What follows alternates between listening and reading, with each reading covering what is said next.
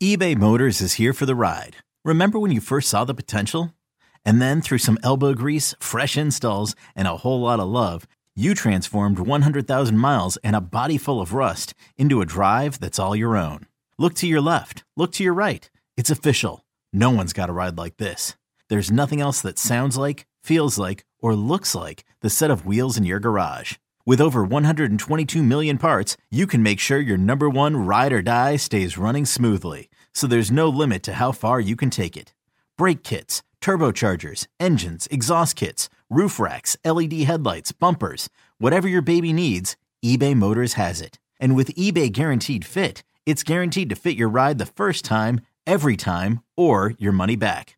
Plus at these prices, well, you're burning rubber, not cash. Keep your ride or die alive at ebaymotors.com. Eligible items only. Exclusions apply. You could spend the weekend doing the same old whatever, or you could conquer the weekend in the all-new Hyundai Santa Fe. Visit HyundaiUSA.com for more details. Hyundai, there's joy in every journey.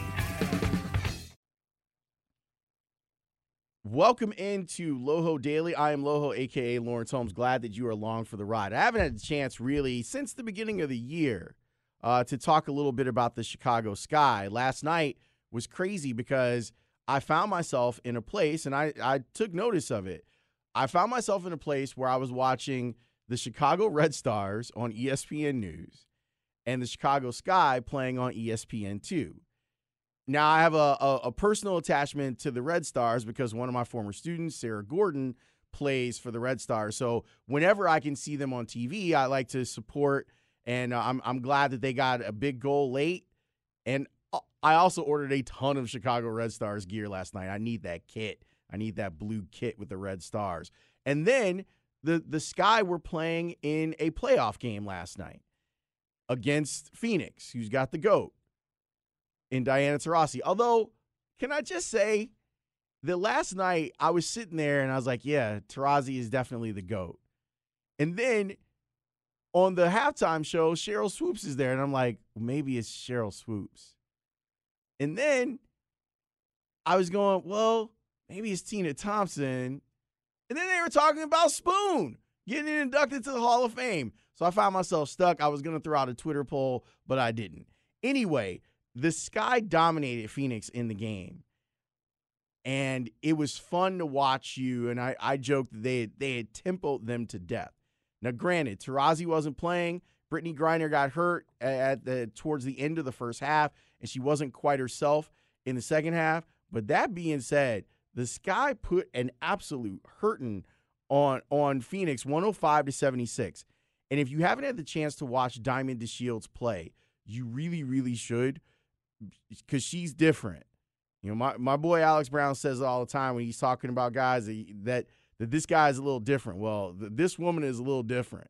When you watch her run the floor, and she's the daughter of Delino DeShields, she comes from a family of athletes, and you can see it when you see her run the floor. She's not the only reason that you should be watching, but if you want to watch a dynamic player and a dynamic scorer, Diamond DeShields is it. I'm also a big fan of Courtney Vandersloot because she's got that eyes in the back of her head type thing going on from the point guard position, and that's a lot of fun to watch. She finds players, man. She finds players, and it's cool. So Tony was actually at the game last night. Tony and I have been working on wanting to cover the Sky more, and we know that our time is limited, and we know how finicky our audience is on the score, but we know that there are people who love the Sky. And considering that they're now moving on to face Las Vegas in a one-game elimination, I felt that it was appropriate to do a Loho Daily on the Sky today. So I got their head coach. Actually, Tony did. But he's going to be on the podcast. James Wade, the WNBA Coach of the Year. This is our interview. We sat down and talked about a lot of things about like the ceiling for Diamond DeShields and kind of the way that WNBA players have to still go overseas to make money. And we talked about what I think for hardcore Sky fans is going to be really interesting is how they're going to deal with the bigs of Las Vegas, specifically Liz Cambage, because that was a thing before. So enjoy this episode. If you're a Sky fan, I hope you enjoy this. If you're not a Sky fan, I hope you listen to it, because it's a really cool story that's happening over at Wintrust Arena in the South Loop. Sky are advancing in the WNBA playoffs. This is my conversation with their head coach, WNBA Coach of the Year, James Wade. Congratulations on the win last night. That was a lot of fun to sit down and watch. What do you think was the difference in the game? I think the fact that, we made their catches difficult and we were able to get stops and get out in transition. I think that's what, when we can get out in transition, that's what we like to do. And so we were able to do that, particularly later on in the first quarter and going through the game. So I think that was pretty good for us. Yeah, one of the things I wrote on Twitter last night was you tempoed Phoenix to death. I mean, they obviously they're playing without Diana Taurasi. They're playing with a hurt Brittany Griner, but it seemed like your tempo made them really uncomfortable. Yeah, we wanted to move the ball, and we wanted to get the ball up the floor quick, and then get the ball swinging from side to side quick and or inside out, and that's what we were able to do without having too many turnovers. So that was a good thing for us. One of your players, I think, is super dynamic in the transition game, and that's Diamond DeShields. And Diamond ends up with 25 points and 4 rebounds. I don't know if there's another player like her in transition. Why is she so good at transition basketball? I mean, she's such a gifted athlete. She comes from an athletic family, and I think it's in her DNA. She works hard, but some things she has you can't teach. And you see her, it's like she's running. She looks like a track runner when she's running in transition, because she just accelerates and just pass by everyone. So I mean, she's a gifted athlete, and for her to be so not only acrobatic but so skilled.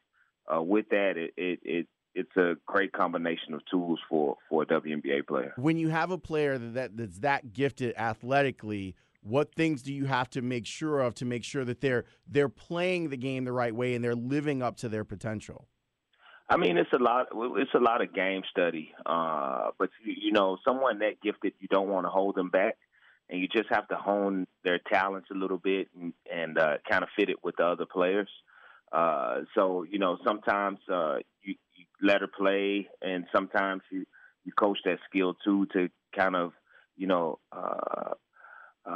compartmentalize when and where to exploit the players that she's playing against. Phoenix coach Sandy Brondello last night said that she thinks that Diamond DeShields could end up being the best player in the league. Is that a fair assessment? I think it's fair. She has that potential. And Diamond said, I have a long way to go. So it's a process to everything. And what we're doing is we're just, focused on the process so that she can one day get there and then, sustain it. So, I think the potential's there. Now it's just about playing and getting there and being able to, take a team further and further, because that's what the great players do. They put teams on their back and they make them win. Spending a few minutes with the WNBA Coach of the Year, James Wade, here on The Score. You guys are getting ready for Las Vegas, but there's a couple more of your players that I want to talk about. I love watching Courtney Vandersloot play ball because of her anticipation when it comes to where her teammates are. And I know that when she was first starting out, that people use that against her, saying that was a weakness of hers, her passing.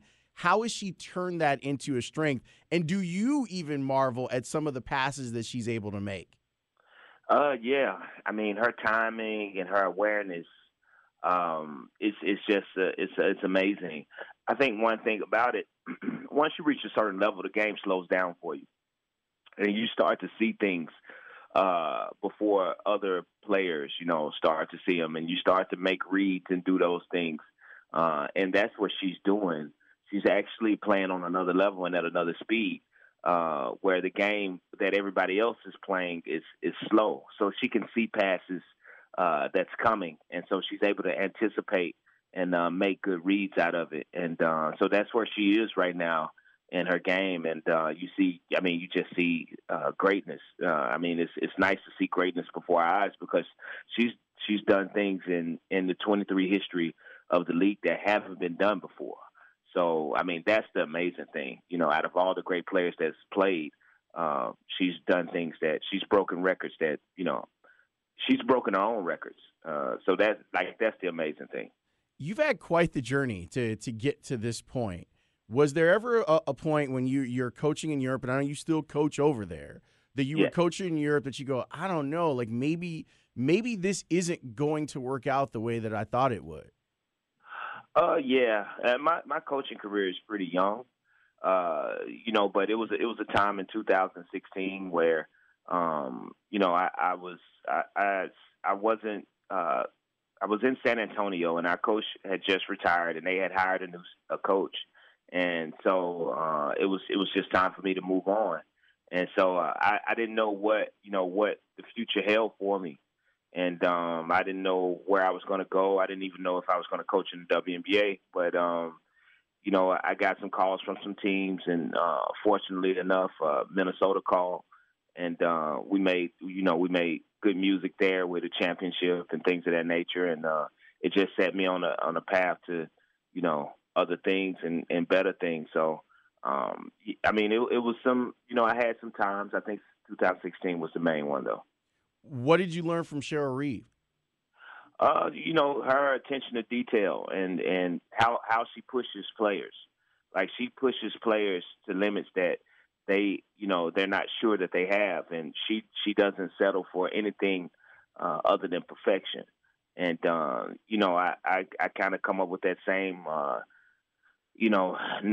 don't settle for mediocrity. And, we want perfection and we push it to its limit. And we never put a ceiling on anything. Look, I know that you play ball at a really high level. I've watched a lot of ball. I've broadcast a lot of games. I sat behind Cheryl Reeve last year when the Sky played Minnesota, and she is hardcore, man. Like, you're right. Like, the idea of she does not settle for mediocrity one bit.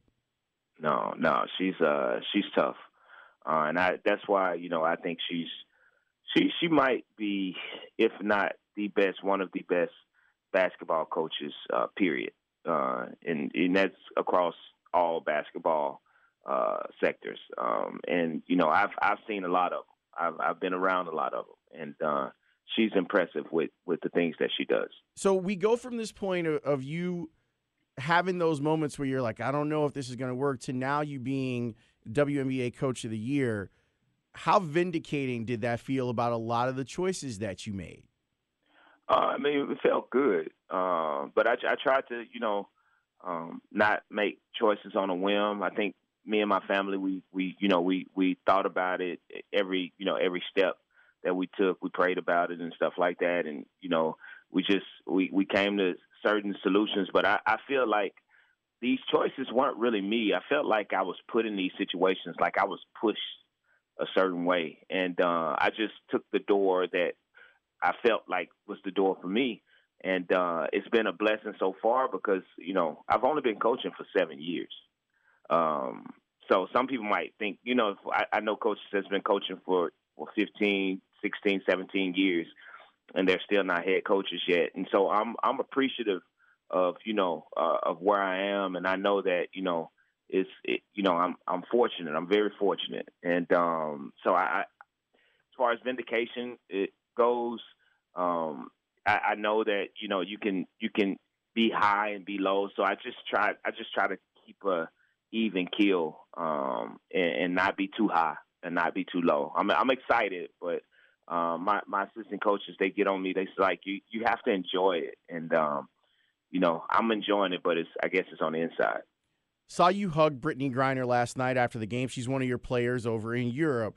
What doesn't the average fan of basketball in America understand about the journey that a lot of these players in the WNBA make from being here and being over there trying to make a living wage?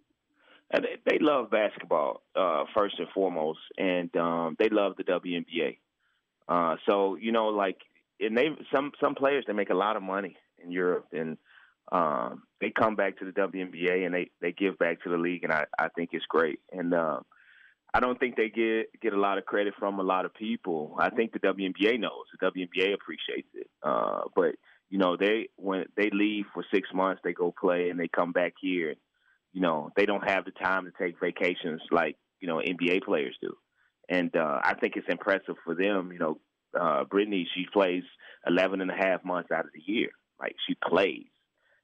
So she's probably going to take a couple of weeks off here. And then she's going to go back to Russia. So, no, I mean, I think it's commendable for them because they don't know. I don't think a lot of people know how much they give to the game of basketball. Yeah, I'm with you on that 100%. So you're going to take on Vegas. What are the challenges of facing Las Vegas? They have two bigs, two franchise bigs. And that's I mean, we probably haven't seen that in basketball since since Dave Robinson, Tim Duncan, Ralph Sampson, and Elijah Warren. Like, two franchise bigs that command the paint and that you can't guard, and that's tough. That's tough.